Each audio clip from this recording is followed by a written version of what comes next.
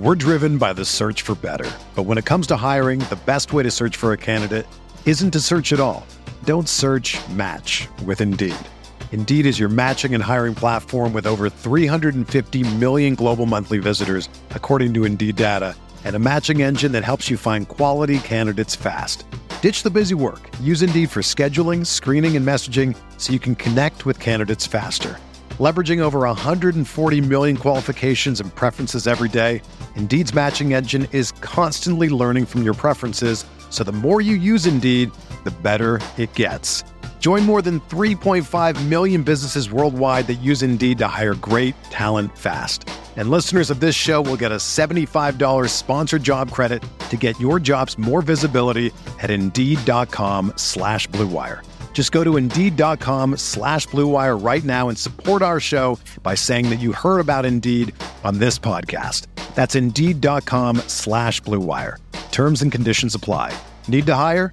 You need Indeed. This podcast episode is brought to you by Coors Light. These days, everything is go, go, go. It's nonstop hustle all the time. Work, friends, family, expect you to be on 24/7. Well, sometimes you just need to reach for a Coors Light because it's made to chill. Coors Light is cold lagered, cold filtered, and cold packaged. It's as crisp and refreshing as the Colorado Rockies. It is literally made to chill. Coors Light is the one I choose when I need to unwind. So when you want to hit reset, reach for the beer that's made to chill. Get Coors Light in the new look delivered straight to your door with Drizzly or Instacart. Celebrate responsibly. Coors Brewing Company, Golden, Colorado. This episode is brought to you by Decoy Wines of Sonoma, California. As you gather with family and friends this summer, experience the best of wine country with Decoy by Duckhorn. Winemaker Tyson Wolf spends every vintage focused on harvesting grapes and crafting wines from the finest vineyards. Whether it's our flagship Cabernet or crisp and refreshing Rosé, Decoy has just the wine for your discerning taste. Ask for us at your local wine shop or visit decoywines.com/celebrate to locate our wines near you. Whether you're firing up the grill, hosting an alfresco get-together, or enjoying the warm summer nights, let Decoy by Duckhorn elevate your occasion.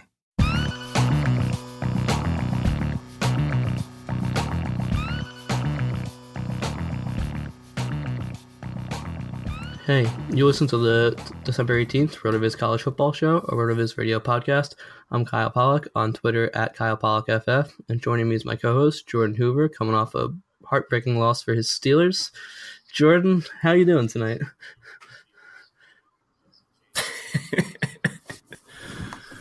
Well, Kyle, I've been better.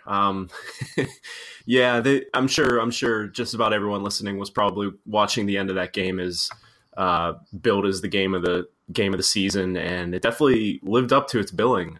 Came down to a crazy finish, a no call for Jesse James on a touchdown reception. Looked like it was going to kind of seal the deal for the Steelers. Then a wild Juju Smith-Schuster 80-yard reception, drive down, Ben fake spikes, pretends he's going to throw a slant, gets tipped, intercepted, and 60,000 in Heinz Field go home. Sad, but yeah, that's a tough one. The good thing is, looking on the positive side, is everyone that has to go into an office tomorrow for work, you'll probably be able to burn at least about an hour talking about it with your coworkers. So that's something to look forward to. Yeah, but that's a tough one. But there's still a couple weeks left in NFL. Things will still shake out before we hit the playoffs. And also this time of year, we're into the first week of bowl season. So we have some bowls to go over that have happened over the past couple days. And then we're going to preview, I think, about 8 bowls that will take place between now and next weekend. So going to go, kind of deep into these games, touch on some of the prospects like we normally do. And yeah, so pretty excited to get going. Yeah, I'm excited for this. It'll give us an opportunity to kind of talk about a lot of guys that we don't usually talk about. We're not going to talk about Baker Mayfield at all or Lamar Jackson or anything like in this episode. Unfortunately, we'll get to it eventually. We always do. But first game we're going to talk about is 2 teams I don't think we've really touched on a lot this year. Boise State and Oregon. I think we might have touched on Boise State once for that Fresno State game. But Boise State knocked off Oregon 38-28. I think Oregon was about a 7.5 point favorite, so pretty big upset. Boise jumped out early. It was 24-0, and then Oregon had two touchdowns in 30 seconds on defense and special teams right before the half. Cedric Wilson was really the story of the day. I'll kind of let you touch on him. I know you wrote him up for a preview before the game, but he had 10 catches, 221 yards, and a touchdown on 2 bum ankles. So that was pretty impressive. I was really looking forward to the return of Justin Herbert for Oregon, their quarterback. He had been absolutely tremendous when he had played this season, and Oregon had been too. I think they're about 5-1, 6-1 when he played, and had averaged like over 50 points a game, over 550 yards of offense a game. But he really just did not look like himself in this game. He was 26 for 36, 233 yards, 2 touchdowns, 2 interceptions. Also their leading rusher with 17 yards. So that would explain the struggles a little bit there for Oregon. But he missed some pretty big throws, easy throws, and I was just disappointed overall. I think he has a chance to be one of the best quarterbacks in the 2019 class if he does come out. Kind of similar to a guy like Sam Darnold, I think. Maybe I've seen I believe it's Matt Miller say that he would be his number 1 quarterback for next year, which I would probably agree with. When he played this year, he was phenomenal, except for this game, really. Other than that, not like any huge takeaways for me for this game, except that Boise's defense is really good, and they're a pretty young team. So I think it bodes well for them. I don't remember the name of their defensive end exactly, but he had a sack. I believe he had a sack in this game. He was a redshirt freshman who led the Mountain West in sacks and didn't even start on their team. So just kind of something that bodes well for Boise State for the future. That defense looks pretty solid. So those were kind of my thoughts. If you want to touch on Wilson a little bit, because I know you like him from that article you had written. Yeah. So Cedric Wilson, he made me look good. I guess we dropped the article about him early on Saturday morning, and then he went out and went pretty wild, like you said. Clearly he wasn't 100%. He got hit ankle injury, like you said, on both of his ankles at one point. He's definitely not at 100% doing anything. But yeah, like you said, I wrote an article about him, and it was pretty interesting because he, some things I didn't know about him necessarily. He played quarterback in high school. He had no FBS scholarship offers. He played 2 seasons at Coffeyville Community College in Kansas, where he was really productive at that level. And he's done really well for himself in 2 seasons at Boise. He's tall. He's I think 6'3" or 6'4". He's under 200 pounds, so I think he has some room to fill out as far as his frame is concerned. But he kind of has like a lot of the intangibles I think that the film crowd kind of likes. There was one particular instance in this game where he was kind of just running a go route, and Brett Rippon threw him the ball, and he made a nice adjustment to come back towards the ball to cut in front of the defender. And you can't really take too much away from just one play, but he's pretty consistently done things like that this season. And I think he's kind of a guy who is going a little bit under the radar as far as the draft is concerned. We'll see, assuming that he gets a combine invite, which I hope that he does, assuming, he does well there, we could see draft stock rise. But he's just a guy that I was, pretty high on, and it was good to see him do really well in this game. And just real quickly, as far as concerned, obviously Royce Freeman didn't play, which definitely hurt Oregon's offense. Like you said, Justin Herbert was their leading rusher, 17 yards. Things might have been really different if Freeman would have played. So that's something to keep in mind. And obviously the coaching situation at Oregon probably played a little bit of a factor as well. But yeah, I'm on board with you. I think Boise State is probably trending in the right direction. And Oregon now with the new coaching regime kind of maybe rebooting, and they have an excellent piece to build around in Herbert for the future. Another guy you like, we're going to talk about his bowl game next. I also wrote him up. He's on Colorado State. Colorado State did fall to Marshall, though, 31-28 in their game. I'll touch on the Marshall side quick. I know we were talking about their quarterback, Chase Litton, right before we started up. And I enjoyed your comparison of Josh Allen with a better completion percentage. He's been consistent. for them this year. 25 touchdowns, 14 interceptions, over 60% completion percentage for him. Not something that Josh Allen did, but he was 17 for 32 in this game, 262 yards, 2 touchdowns, 2 interceptions.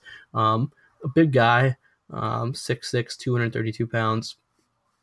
So he has that NFL frame that a lot of people like. And he's started for 3 years, had over 2,600 yards all 3 years. Over 60% completion percentage all 3 years, and over 23 touchdowns all 3 years.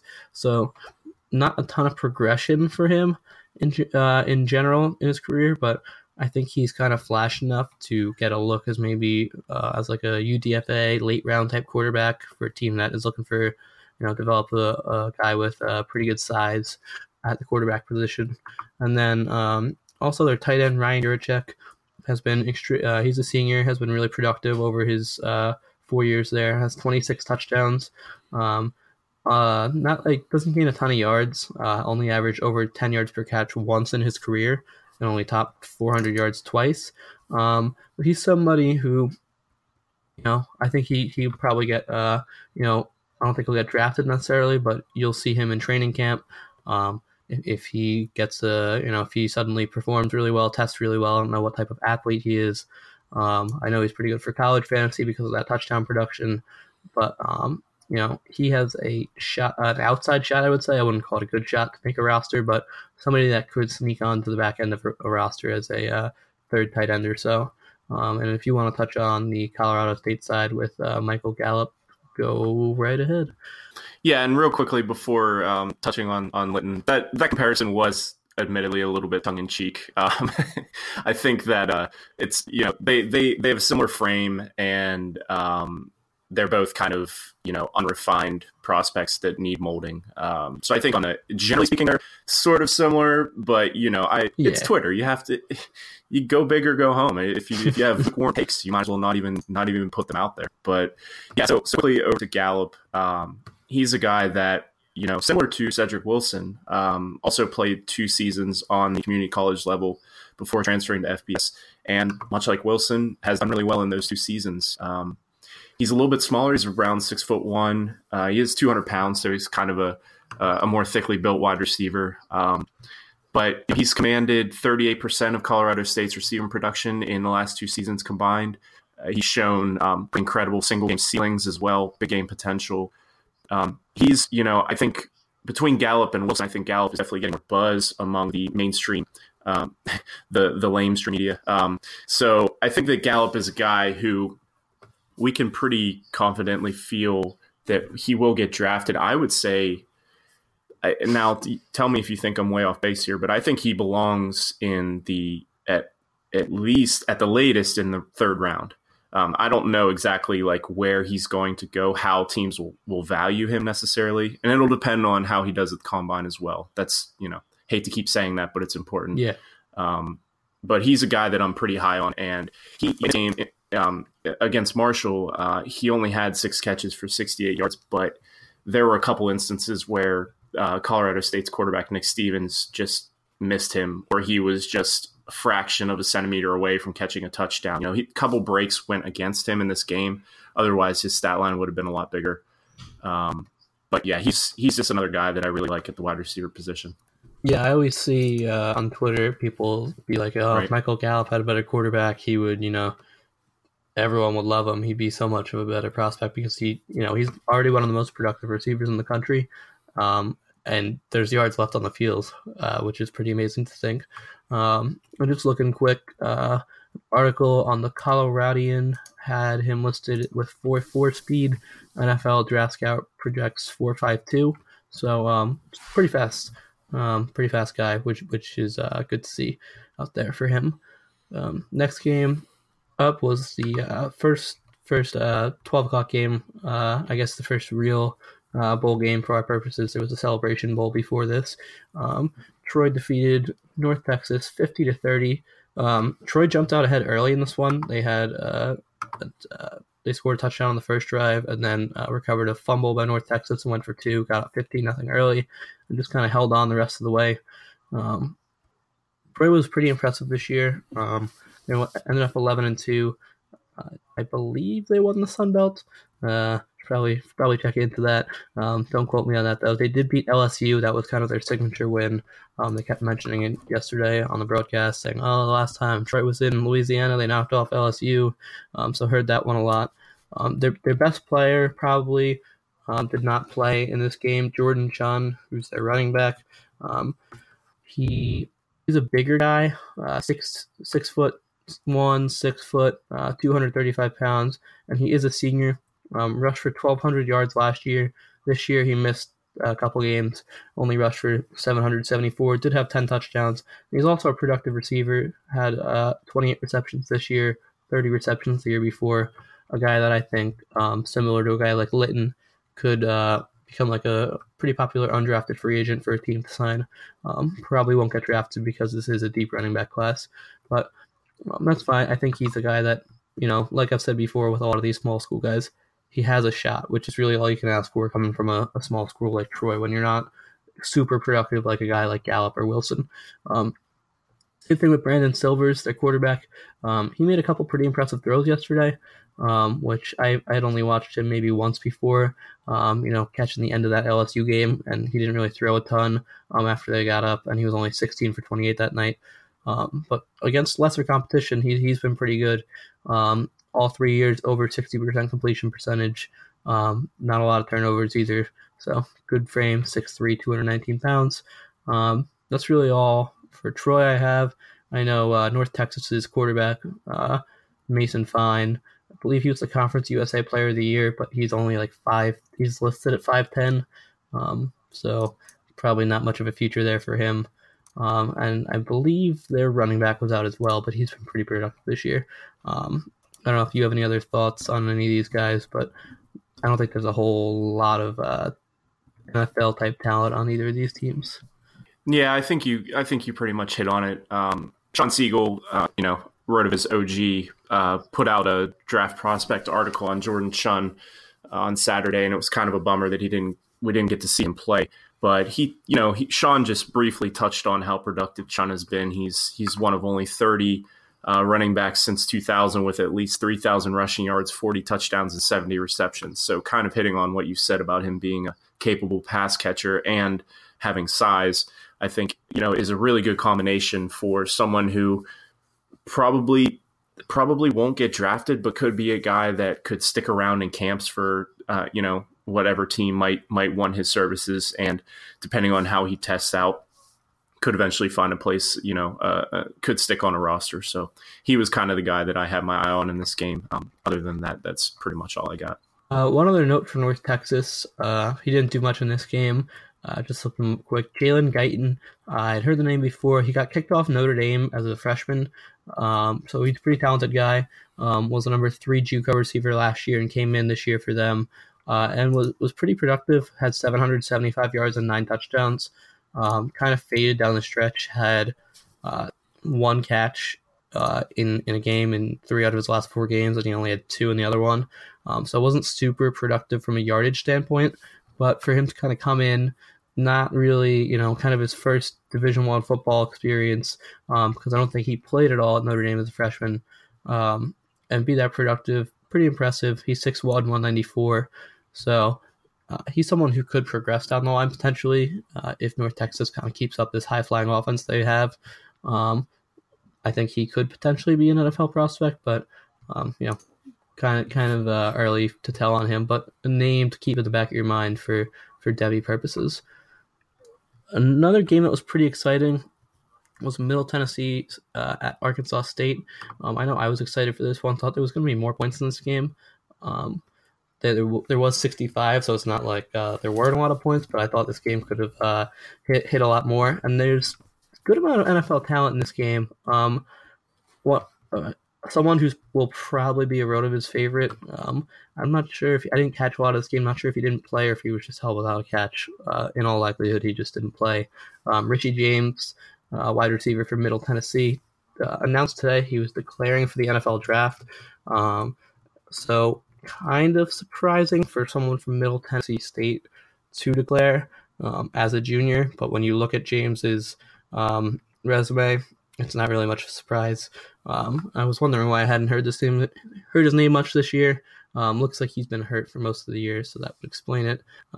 Sorry for not knowing that before. Probably should have looked into that. But he broke his collarbone back in, I think, October maybe. Must not have been paying him. Middle Tennessee State in October. That's on me. My bad. But James, he's been a very productive rusher and receiver over the course of his career, which I know is something that's been touched on by guys like Russell Clay as kind of important for smaller guys, which is what James is. He's 5'9", 176.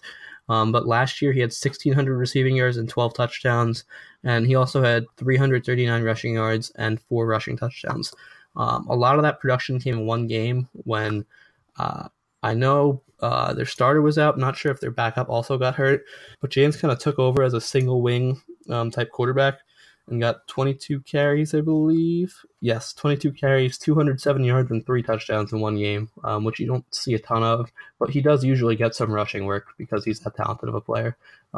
So he's had a high market share.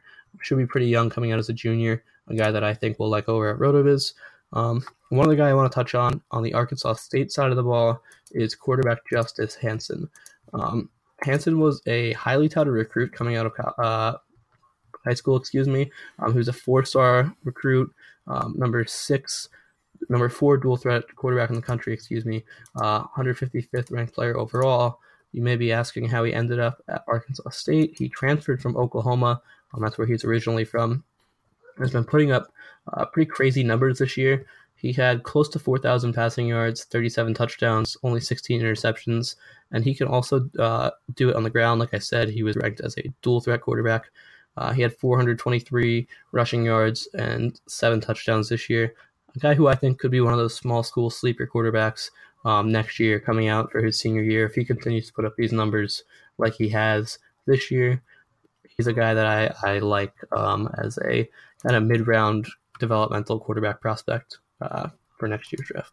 Yeah, I think you hit on pretty much all the guys I was looking at. Richie James, super productive in his first season. It is a little bit misleading, though. I actually was looking at his stats a couple days ago, and I'm pretty sure that he was 20 years old at the time. So I mean, he's a little bit older of a prospect. Like when you just look at his stat line, it's eye-popping, obviously, because of the production. Also, you need to take into account that he was a bit older doing that. Not to say that he can't succeed at all, but that's just something to keep in mind that I didn't know until I dug a little bit deeper a couple days ago. And I liked what you said about Justice Hansen. He's a guy that I honestly hadn't been following that closely this year, but just hearing you go through it and kind of looking at his stat line, it is really impressive. And I agree with you. He's a guy we definitely should keep our eye on. And Brett Stockstill, Middle Tennessee's quarterback, he's kind of like, he's another guy that I think doesn't have the prototypical build. He's only like 6 foot, 220. But over the course of his career, he's completed almost 60% of his throws, 88.2 adjusted yards per attempt. So, I mean, he's been relatively accurate, was banged up this year, so didn't get a full season in. And I believe he's a redshirt junior, so he might actually be coming back next year. But he's just another guy that when Stockstill and James were both injured, I know that Middle Tennessee State really struggled to score. So, obviously James didn't come back. But, so that's just another guy that I want to touch on briefly. Yeah, I hadn't really been keyed in on Hansen until last week of my college football fantasy league championship. Hansen had about 70 points or something like that, and I lost in the championship. He had 520 yards, 6 total touchdowns. So now you're hate following. Yes. You're but I lost to Will Stevenson in that league, and I just wanted to, before the season, he had been talking about a guy named Blake Mack. He's a tight end for Arkansas State, who looks pretty athletic on the field. Last year, he had 34 catches for 652 yards and 3 touchdowns, with over 19 yards per reception, which you don't see a ton for a tight end. This year, more catches, a little bit less yards, 7 touchdowns, so 48 receptions, 618 yards, 7 touchdowns. Besides this game, I haven't really caught much of him at all this year. He's a guy who I want to look into a little bit for like a late round tight end sleeper, especially if he tests as well as he looked on the field. I think a guy who could potentially rise just kind of late in the process maybe. that's really it for that game. And there is one more game. I don't really know how much we'll get into it. Georgia State defeated Western Kentucky 27-17 in the Auto Nation Cure Bowl. I think Steve Spurrier was there. Other than that, I don't have a lot to take away from this game. I only watched it for about 5 minutes. I just wanted to make sure Penn State was able to say they beat a bowl team this year. They did. They beat Georgia State. So other than that, I don't have much to take away from this game. I know Mike White's been productive for Western Kentucky, but I don't really view him as much of an NFL prospect. I don't know about you. Do you have anything on this game? Just real quickly. There's one guy on Georgia State. He's another small wide receiver. So that I know who you're gonna say. You picking up what I'm putting down? Does it go along with nickel and dime? It does. His name is Hart. And for those of you who have not been burned by what was his name, Robert Davis, the guy that I really liked actually last year, is having a hard time finding a home. Don't let that discourage you. Open your heart. See what I did there too? On a roll, man. But anyways, yeah. So just real quickly, as a freshman, he had 72 receptions, over 1,100 yards, and 8 touchdowns. He only played 2 games as a sophomore. I think he got a medical red shirt, so he's a redshirt sophomore. This season, he had 74 catches, around the same amount of yards, 1,100, and another 8 touchdowns. So he's been pretty consistent as far as production is concerned when he's been on the field, and he is smaller, so he'll have to overcome that. And he actually doesn't really play a role in the kick game, which is kind of surprising to me, because generally at these smaller schools, if you have someone who's small and is productive as a receiver, chances are they'll probably try and get you field as possible. Not quite sure what that is about, but yeah, just real quickly, I wanted to touch on him. As a redshirt sophomore, he very well might come back to school next year. I don't necessarily know if he's going to declare, although he is eligible. So just want to touch on him real quick. Yeah, good call with him. I forgot about him. I definitely think he's someone being that productive at a young age, something we always like to see. So before we get into the 8-game bowl preview for this week, just want to take a moment to talk about Draft. If you guys love fantasy football, then you need to try our new favorite app, which is Draft. Here's how it works. You do a draft that lasts for just 1 week, and there's no management. All you have to do is set it and forget it. Once you're done drafting, Draft takes care of everything for you. It's like a best ball type league, so it sets all the lineups, no trades, no waiver wire, even take care of last-minute injuries. Drafts are starting every couple minutes, so you can join one right now. And the best part is you can play for cold hard cash. With drafts starting from just $1, there's a draft for everybody. You can come and join us on Draft today. You got to download the app. Just search Draft in your app store, or go on your laptop and search playdraft.com. And for a limited time only, all new players get a free entry into a draft when you make your first deposit. You just have to use the promo code RVRadio. So you get to play a real money game for free just for using that promo code RVRadio on your first deposit. So search Draft in the app store, go to playdraft.com, and come play for free with the promo code RVRadio. So the first game we're going to talk about here is the Boca Raton Bowl, which is on Tuesday at 7 p.m. I thought this bowl didn't have a sponsor anymore. I think it's the Bahamas Bowl. I know Barstool tried to claim it last year. I think they named it here it is, the Boca Raton Wet the Beak Ponzi Scheme Awareness Bowl. I like that name better than the Cherry Bundy Tart Cherry Boca Raton Bowl. I know we talked about some wacky bowl names. Cherry Bundy Tart is not something that gets me excited for a bowl game. I think it's supposed to be good gout. So Tart Cherry is supposedly good for gout. So there's your WebMD portion of the pod. There we go. But back to actual football. Akron's playing Florida Atlantic. Florida Atlantic fighting Lane Kiffins are a 22-point favorite. Akron has been a great team this year. They did make the MAC championship. They got beat pretty handily by Toledo, 45-28. Florida Atlantic has been rolling. They started off a little slow, 1-3 in their first 3 games. Lost to Navy and Wisconsin, which are kind of respectable losses. And they slipped up to Buffalo, which was kind of a weird loss. People weren't totally sure what was going to happen with Kiffin, if he was going to work out. They won their last 9 games. They're 10-3 now, Sun Belt champions. I've been really impressed with the job Kiffin has done, and there is a lot of talent on this team, at least in terms of transfers.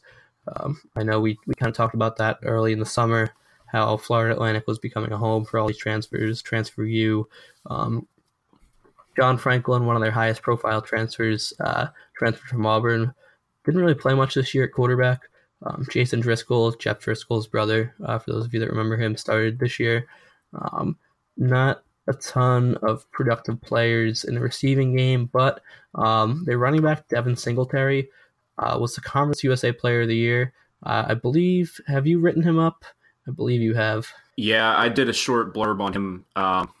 Man, I can't even remember what week that was, but I just actually did a real quick search on Sports Reference, and Singletary has almost 1,800 yards rushing and 30 total touchdowns this year. And since 2000, there have only been 7 running backs to hit 1,700 rushing yards and 30 total touchdowns, and he's one of them. So it puts him in pretty elite status. I mean, there's obviously some misses there, like dudes like Kevin Smith, Monte Ball, Capri Bibbs, who I'm pretty sure caught a touchdown today in the NFL. He did, had a very long touchdown. Wow.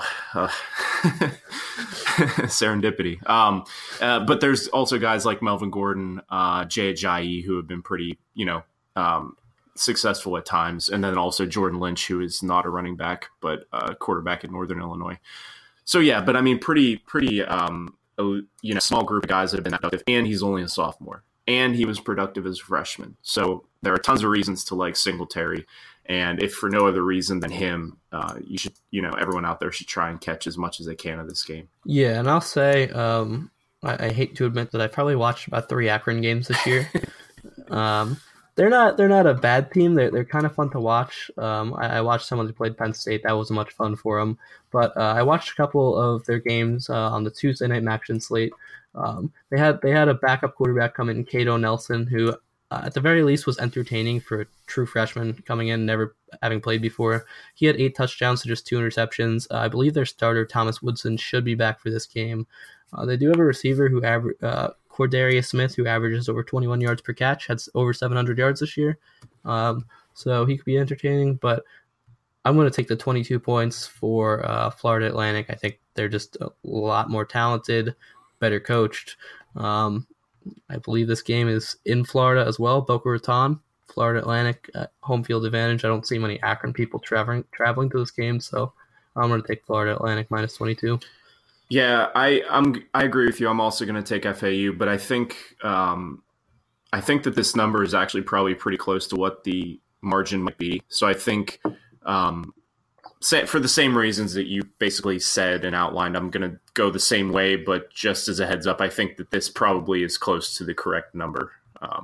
Just a gut feeling on that, though. Yeah, I agree. I think they'll be able to keep it competitive, at least in terms of spread. The next game up is, for us, we have the DXL Frisco Bowl. Woo! Louisiana Tech is facing off against SMU, so there is talent in this game. These are 2 teams. I know we've touched on SMU a little bit with Cortland Sutton.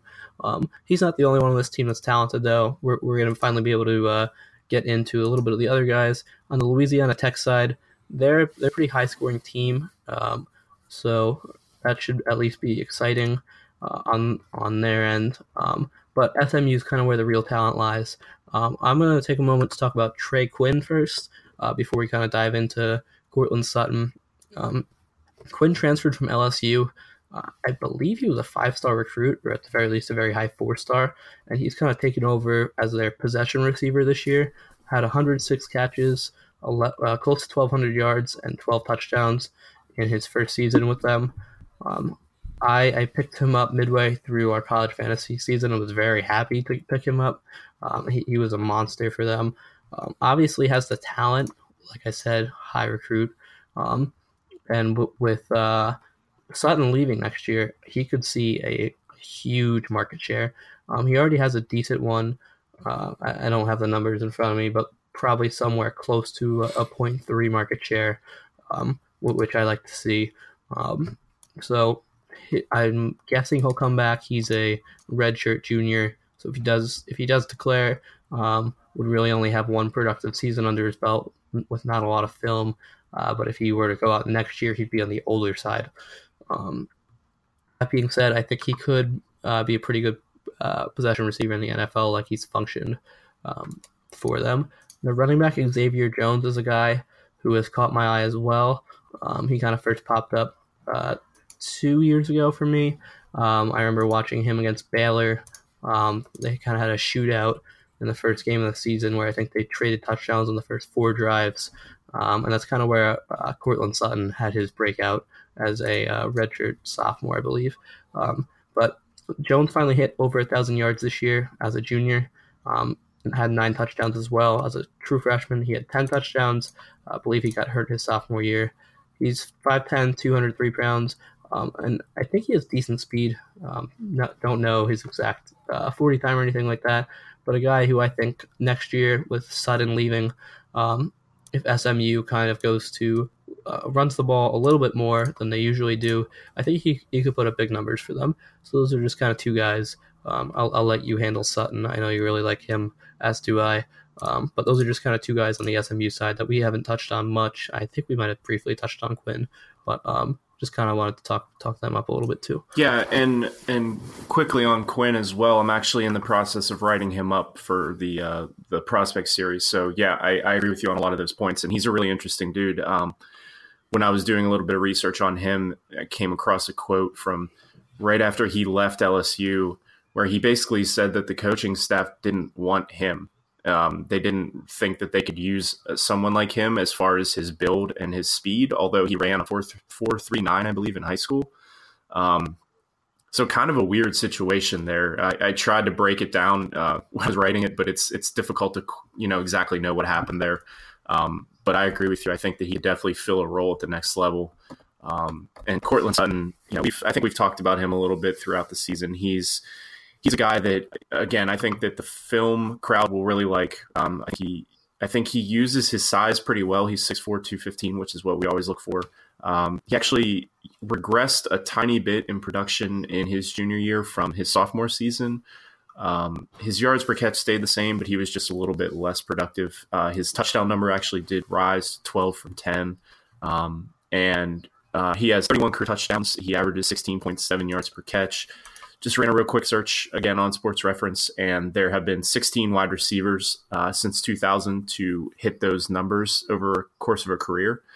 Some good names on that list, some bad names as usual, but guys like Larry Fitzgerald, Taywan Taylor, who was a RotoViz guy last year, Corey Coleman, again, the same, James Washington, our boy.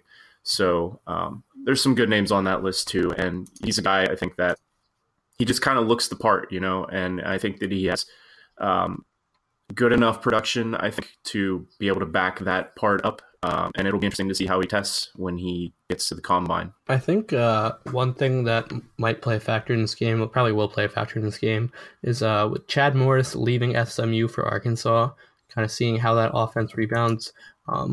Obviously, I would assume he was the offensive coordinator. If not, I don't know why he wouldn't be. He was one of the best offensive minds in college football.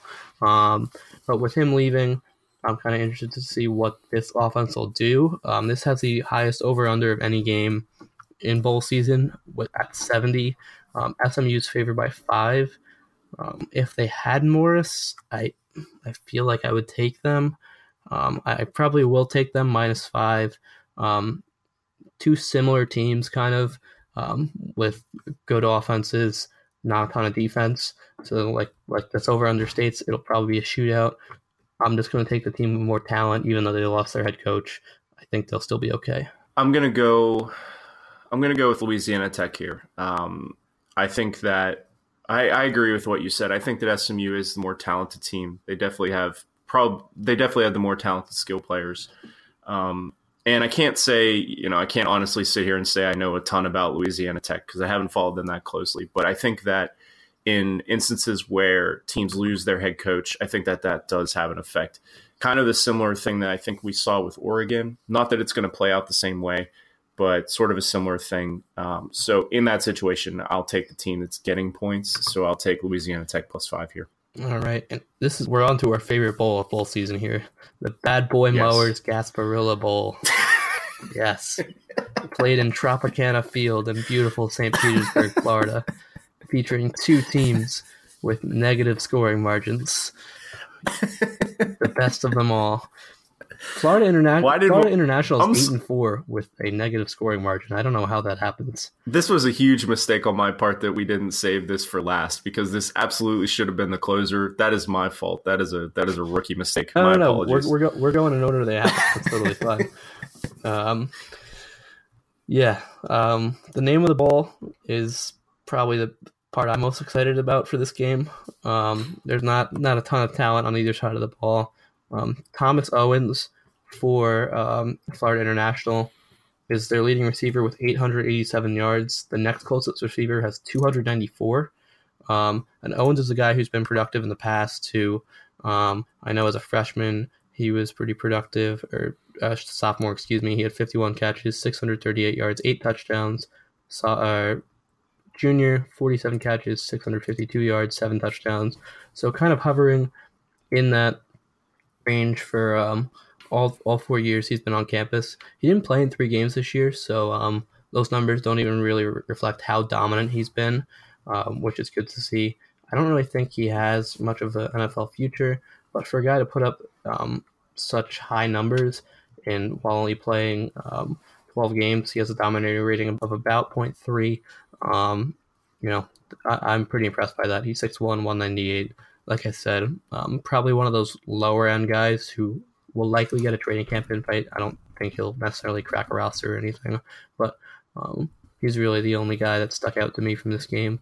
I know Temple had a couple of receivers I liked earlier in the year. Really just Adonis Jennings. Ventel Bryant was a guy I liked too, but he really didn't do anything this year. Jennings was a guy from Pitt who transferred there, but he wasn't very productive at all during his career. Unless you have anyone else you want to touch on, I'll go ahead. Temple's a 7-point favorite. Temple, I don't really know much about either of these two teams. Temple, they beat Navy, lost to Army in overtime. I'll take Temple. I don't trust Florida International, even though Temple has almost a -3 scoring margin. I will take them in this game. I probably won't watch much, if any, of this game personally, but we'll still get into it. We'll still do our little deep dive. Yeah, and if that whole thing wasn't depressing enough for everyone listening, it looks like Thomas Owens isn't even going to play in this game because he has a knee injury. So if you weren't already pumped up enough to tune into this one, that should seal the deal.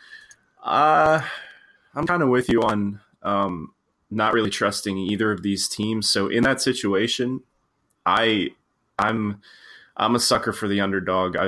If anyone listening to this pod this season knows that probably by now. So I'm going to take FIU getting points, getting a touchdown. And I don't feel great about it, but I'll just roll with the team getting points. Two coaches that aren't bad though, in Jeff Collins and Butch Davis. So at least that's kind of intriguing from that standpoint. The next game up we have is the Bahamas Bowl, which does not have a sponsor this year. That was the bowl I was thinking of that does not have a sponsor. At least they get a very nice trip down there, though. I mean, if I was any team, that would be the bowl I would want to go to if I wasn't going to a major bowl game or anything like that. Two teams that aren't bad, 8-4 teams in UAB and Ohio. I think UAB is probably one of the most impressive stories, not just in college football, in all of sports. They folded their their football team 2 years ago, didn't have a team last year, and managed to come out and go 8-4 this year. I'm really impressed by that. They finished second in Conference USA. They were pretty competitive in all their games. For the most part, they had an overtime loss. They lost by 20 to Ball State. They lost 36-7 to Florida. I know I thought that game might even be close just because Florida was kind of down at that point. But their running back, Spencer Brown, had close to 1,300 yards this year, 10 touchdowns. So he was extremely productive as a true freshman. 6 foot, 235 pounds. So kind of a guy to keep on your Devy radar there. Their quarterback, A.J. Erdley, has also been good this year. 13 touchdowns on the ground, 16 through the air. That's really all I have for them. I don't know a ton about them. I have caught a little bit of Ohio this year because I'm a sucker for action. And AJ Alouette is a guy who's been productive over the course of the past couple of years for them. He's a junior running back. This year had 980 yards and 7 touchdowns. A guy I don't mind. He should come back to school next year. But he was really productive as a freshman. Hasn't really progressed since then, but I'd like to kind of see him improve on that during his senior year. Yeah, again, I hate to be like the Grim Reaper with all this injury news, but it looks like he might not even play in this game, shoulder injury. So that's kind of a bummer. Yeah, but just real quickly, you hit on Spencer Brown. He was a guy that I was a little bit late catching on to this year, but almost hitting 1,300 yards and 10 touchdowns as a true freshman is impressive. And like you said, he's a guy I briefly wrote. I think I wrote him up at the tail end of the Devy Breaks series, but if not, I did put him, I think it was my rankings for the 2020 class, which, as you know, we talked about many times, is completely stacked, loaded deep running backs. But he's producing at this young of an age is definitely worth keeping an eye on, and could play a big role in this game. It also looks like Nathan Rourke, Ohio's quarterback, it says he's expected to play with an unspecified injury, so I don't know what that is about, but correct me if I'm wrong, but the quarterback, this is a Frank Solich team, so the quarterback does a big chunk of the lifting as far as the run game and the pass game. So yeah, he has 21 rushing touchdowns this year. Yeah, okay, exactly. So I don't know, I'm assuming he's probably good enough to play, but that's something else to keep an eye on if you are looking to bet this game. I think I'm going to go UAB. This is a tough one, though, because I think Ohio's probably the better team, but because of those injuries, and I do really like Spencer Brown, I'm going to roll with UAB getting the points, but I don't feel super great about it. You stole the pick out of my mouth. Exact reasoning. I'm going with UAB too. That's why I like them. Basically, exactly what you said. Next up, we're gonna go. This has the lowest spread of any game we're gonna talk about. Central Michigan versus Wyoming in the famous Idaho Potato Bowl. A real staple of the bowl season is when they bring out that I believe they have a 12,000-pound potato that they bring out, which is always cool. But we have a one of your favorites that I'll let you touch on. We have Josh Allen in this game and the Wyoming Cowboys and the Central Michigan Chippewas. Allen's really the story in this game. Wyoming lost a ton of talent off their team last year with Brian Hill and Tanner Gentry both going in the NFL. On the Central Michigan side, they have a running back who's been pretty solid this year, and Jonathan Ward. I believe he was second team All-MAC as a true freshman, and I've seen him getting a little bit of hype on Twitter. Or he's a sophomore, but had 988 yards and 9 touchdowns. The real thing that sticks out about him is that he had 41 catches for 361 yards. He's smaller, lighter back, I'd say, 6 foot 185. Doesn't have great speed, but a pretty agile guy at that. And he kind of came on strong late in the year. 3 out of his last 4 games had over 130 yards and a touchdown. So you'd like to see that. Ward's a guy I'm going to keep an eye on as the offseason progresses.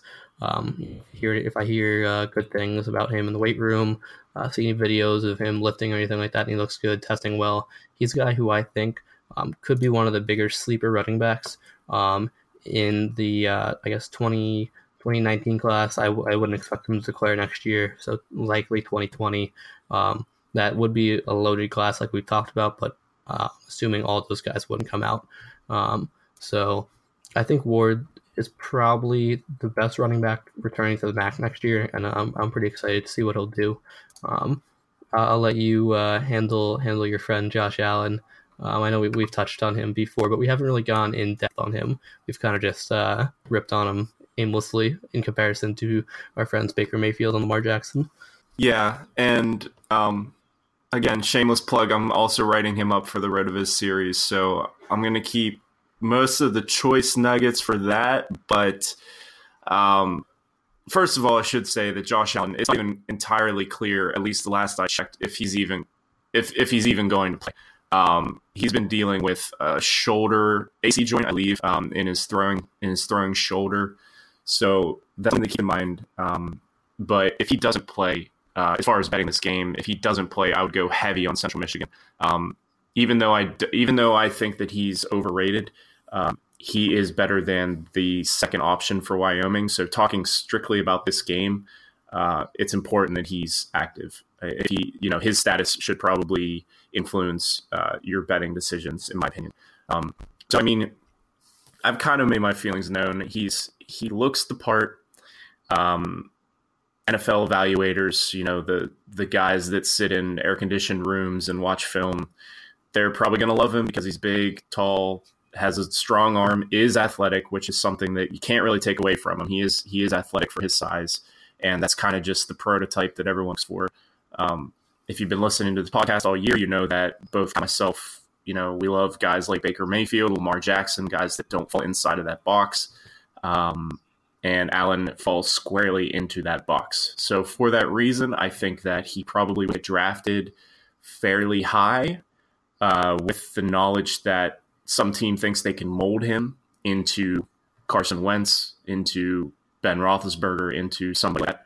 And it could happen. It could not. I just think that his production, especially against Power 5 competition, has been not good, just flat out not good. I don't have the exact numbers in front of me, but he has consistently struggled in, I think three games over his career against power teams. He has been bad. And I just looked that up. He does not have over 50% completion percentage in any of them. So I hate to feel like I'm picking on the kid because I don't know. It's nothing personal, and I wish that he wouldn't have gotten so much hype because I think that he is a developmental type quarterback who belongs on an NFL team. I don't think he doesn't. I just don't agree with guys from networks that shall remain nameless who have him in like the top 3 at the position. I just don't agree with that. I don't think he's done enough to earn that type of hype, and I kind of wish that he would have come in a little bit under the radar because he's a guy I think that deserves a shot, but I think he will be overdrafted. So an extremely long rant. Just really quickly, I wanted to touch on Central Michigan. Shane Morris, a quarterback who has also had a bit of an odyssey, an Osweilian journey, if you might. Coming out of high school, he was super highly touted, went to Michigan, played there for 4 years, but played very sparingly. He only attempted, I think, around 90 throws in his 4 seasons. He transferred, I think, grad transfer to Central Michigan, and he's actually played pretty well. Also, their tight end Tyler Conklin is another guy who is kind of an interesting tight end prospect. He's 4.240. He has 1,000 yards over his career, 11 touchdowns. So not extremely productive, but for a college tight end, I mean, it's not bad. He should get a chance to make some NFL team. I don't necessarily know if he'll be drafted, but he's just another guy worth keeping an eye on from Central Michigan. As far as betting this game, I think I kind of showed my cards there. I think that if Josh Allen doesn't play, I would go pretty heavily on Central Michigan. Without knowing that for sure, I think I'll still take the Chippewas getting one. You kind of feel the same way? Yeah, I feel the same way. Just 2 things. I do want to, full disclosure, last offseason, from what I saw on film, at least the highlights of Josh Allen, I was on that bandwagon for a bit, especially towards the tail end of last season. Kind of going into his bowl against BYU, I didn't like what I saw from him in that game. I watched most of that game to kind of see him. A lot of my friends are big Jets fans, and I was like, "You guys are going to get Josh Allen in the first round this year." They're like, "All right, let's watch this BYU Wyoming game," and no one was impressed. And kind of after watching him more, like we said, like we've talked about a lot this year, does not have any consistency, and the stats are certainly not there. So with that being said, and the other thing I want to say, I'm sure we'll probably talk about it more in the offseason, but you mentioned Michigan. Shea Patterson from Ole Miss transferred to Michigan, which is probably the biggest transfer we're going to have all offseason in college football, if not of the past couple off seasons. So we'll kind of dive into that more in the offseason, but that's pretty big news for major conference football. And I'm with you, with Central Michigan. Even them getting one, I think that makes sense completely. So I take them with the points. And then the last slate of games we're going to cover is the Saturday games. of next week. And these are all actually pretty good games. I'm pretty excited for these games, so to speak. So first game we're going to talk about is the Birmingham Bowl, Texas Tech versus South Florida. This game has the second highest over-under of any bowl at 67.5. South Florida is a 2-point favorite. I'm going to hit you with it right off the bat. Quentin Flowers or Josh Allen? As far as like NFL prospect, you mean? Yes. I mean, I love seeing guys like Quentin Flowers succeed, guys that like I said, that box fit that mold.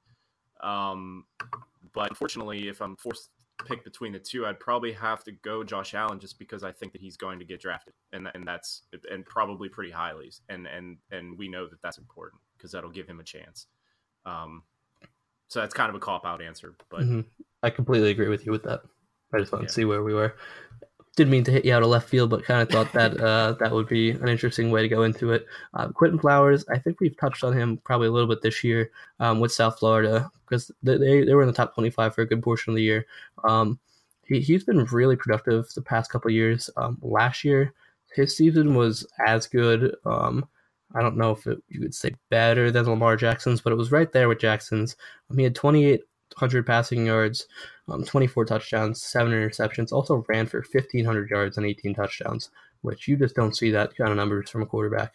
I believe only Jackson and Jordan Lynch have ever put up those kind of numbers at the position.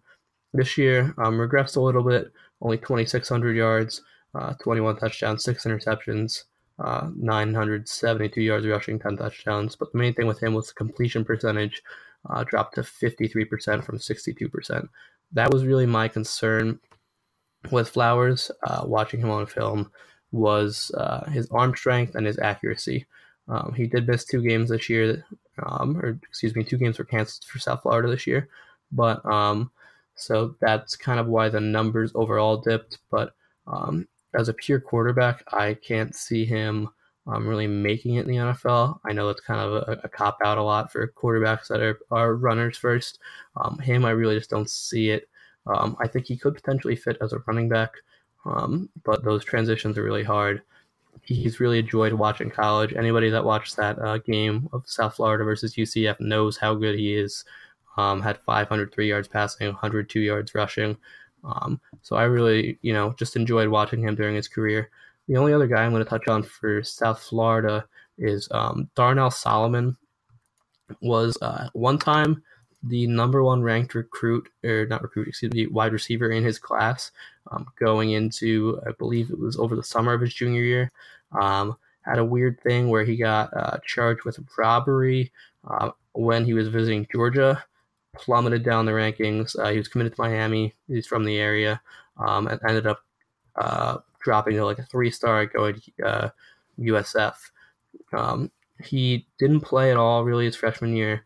This year it kind of took a while for him to come on, but he had over 50 yards in, I'll say 3 out of his last 5 games. He had 49 yards in one game. But against UCF, he had 5 catches for 139 yards and a touchdown. He's a good athlete, 6'3", 209 pounds. With Charlie Strong there, I'm kind of excited to see how he develops this offseason. If he can develop into a really productive receiver with Flowers leaving, I think this team will kind of turn to more run-heavy team. I think he could be a guy that puts up a big dominator rating next year. So I'm excited to see that. I don't know if you have anybody else on South Florida you want to touch on, or if there's anyone you like from Texas Tech. Not a ton. I was just kind of scrolling through, and Nick Shimanek, Texas Tech's quarterback, actually had a really good year. Obviously, in this type of system, quarterback numbers inflated, you could say. But he did complete 68% of his throws, 30 touchdowns to just 8 interceptions. So he's pretty efficient with the ball. Not a whole bunch that I see necessarily here. Even Flowers. But as far as the game is concerned, this is a tough one. I think that just about everyone has this peg to be pretty high scoring, depending on the weather in Birmingham, which could go sideways considering the time of year. But I think I'm actually going to take Texas Tech, lay the points, 2.5. I think that they could probably outscore South Florida, but I definitely will be watching Quentin Flowers, because like you said, he's just so much fun to watch on the field. And even if his football playing or quarterback playing career, does end at South Florida, he's been really fun to watch. And college football is just fun to watch because of guys like him. So I'm always pulling for guys like that. Yeah, I'm going to take South Florida just for that reason. I think Flowers, big last game for him, with what he's done for that program the past couple of years. I just feel like he's not going to let this team lose, more of something like that. With a 2-point spread, I think that'll allow them to cover that. So I'm going to take Texas Tech in this game, but it should be my kind of game. I'm excited to watch these kind of games. A game that'll probably be a little bit more low scoring. I don't see a line on ESPN listed for the over/under. Is Army versus San Diego State. Two pretty run-heavy teams. If anybody tuned into Army Navy, that game was a lot of fun. I believe there was one completed pass and just 3 passes total. So I know I always say I enjoy high-scoring pass-happy affairs, but every once in a while, watching one of those games is pretty cool. I know we've talked about Army a little bit more just in terms of that. I don't think they completed a pass for 2 weeks or something like that. I think we touched on that because I know you picked them over Duke 1 week, which was a nice upset pick. The only real guy in terms of NFL hopefuls in this game, I would say, is Rashad Penny, who we've talked about a good amount. We kind of touched on him in our last episode with the Heisman, how we were kind of debating between him, Saquon Barkley, and Jonathan Taylor for that 4th spot. He hasn't been able to get a lot of work the past couple of years because of Donnell Pumphrey. Last year had just over 1,000 yards, 11 touchdowns. This year, obviously, extremely productive, over 2,000 yards rushing, 19 touchdowns. I really like Penny. I think he's a guy, like you kind of said with Gallup, I don't see him going later than maybe like the mid-4th round. Does that sound about right? I mean, I think he'll probably test pretty well. He's an excellent kick returner, and pretty good speed, which you can kind of see from that. So I think he's a guy that any NFL team will kind of be fortunate to have. Not going to go too deep into him. Somebody will definitely be writing him up for our bowl series. And we've touched on him a lot this year. I don't have anybody else on either of these teams. Anybody else stand out to you? No, Penny's pretty much the guy I think in this game. I know we just talked about Army not throwing the ball, but if I'm reading this correctly, they have 19 completions combined on the entire season. Is that right? Mm-hmm. That is so much fun. I love it. Yeah, their leading receiver has 5 catches. Wow, I love it. Yeah, so at time of recording, I believe the spread is 6.5. San Diego State is favored. San Diego State has a pretty good defense as well. Army is obviously pretty good at running the ball because that's basically all their offense does. I think I'm going to lay the points here and go with the Aztecs. Army has been good to me at times during this year as far as a covering and odds making perspective, but I think that Rashad Penny, like you said, he's just extremely talented, and I think that San Diego State's defense can probably do enough to cover the touchdown 6.5 point spread. So I'll go San Diego State here. I'm going to take Army here. I think they're just going to slow the game down enough, kind of what they usually do, be able to grind the game out. They have a decent defense. They did give up 52 points to North Texas, which we kind of touched on North Texas before. They have a pretty high-powered offense. Other than that, they haven't really given up a ton of points. They gave up 38 to Ohio State, which makes sense. That's the only game they've given up more than 30 points this year. So in a low-scoring affair, like a lot of their games have been this year, I'm going to take Army in this game. And just crunch some numbers real quick. Army's second leading receiver has a dominator rating of 0.36 because he has 1 touchdown this year. So that's kind of fun. That's like the old Demaryius Thomas, Calvin Johnson when they had like 60% dominator ratings at Georgia Tech. Yes, those were good. What's his name? Stephen Hill. Oh yeah, the GOAT. Yeah. Oh yes, big road of his guy, Stephen Hill. Forget. Yeah. The last game, another game that I'm pretty excited for, is App State versus Toledo in the Dollar General Bowl. Two teams that have been solid throughout the past couple of years. Toledo won the MAC this year, 11-2. Bounced back nicely, even though they missed Kareem Hunt. And App State, obviously, ever since that victory against Michigan, 2006, 2005, I believe. That's just a program on the rise. And for a team like them to go 8-4 and just believe it's their second year in Division One, you really like to see that. On their side of the ball, Jalen Moore just accepted his invite to the Senior Bowl. He's their running back. He had 912 yards and 9 touchdowns this year. Also had 12 catches. Last year had 1,400 yards rushing and 10 touchdowns. A guy that's extremely explosive out of the backfield. I think he's going to be somebody, if he does get a combine invite, which I am not totally sure that he will. I think he might be the most athletic back in this class. You can see that athleticism shining through on the field. So it's kind of a sleeper to watch there. The only other guy I want to touch on is Deontay Johnson for Toledo. He's a 5'11", 181-pound wide receiver who kind of took over the role as their lead receiver this year. I believe Cody Thompson, who last year, I believe 2 years prior, both years, was their top receiver. He got hurt earlier in the year and kind of, obviously was out, and Johnson was able to take over for them. He had close to 1,300 yards and 13 touchdowns after really not playing at all his freshman year. He redshirted last year. I believe he was hurt. I've been pretty impressed with him. He's kind of functioned as their deep threat. I thought Jon'Vea Johnson, who was their second leading receiver, would kind of fill that role as he did last year. Johnson kind of took a step back this year. I remember Jester Weah from Pitt was getting a lot of hype coming into the year, and I preferred Johnson to him. They put up very similar numbers. Johnson was younger, and he was very productive track athlete in high school. So I was expecting big things from him, but it was actually the other Johnson, Deontay Johnson, this year for them. So he's a guy who, he'll come back next year if he declares. I don't really consider him, a prospect at the moment, but a guy I think who has a good shot at making the NFL in the future if he declares either next year or after his senior season. So those are two guys I kind of like on each side. If you want to highlight anybody else. Yeah, it's kind of crazy. Like I think Toledo is actually super talented on offense. Cody Thompson is a guy he's 6'2", 200-pound wide receiver. He broke his leg, I think, in the 5th game of the season, but he was a guy that was blowing up, and I really liked a lot. Coming off a junior season where he had over 1,200 yards and 11 touchdowns, almost 20 yards per catch. So he's like a downfield big play guy. It's such a bummer that he broke his leg because I think he was on his way to really exploding this year.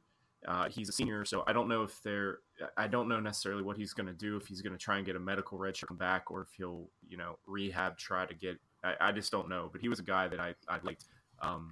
And also their running back, Toledo's running back, Terry Swanson, who had a pretty productive season. He had over 1,300 yards, 14 run touchdowns this year, caught 17 passes, obviously played behind Kareem Hunt, basically for, I guess, pretty much the whole time he was at Toledo.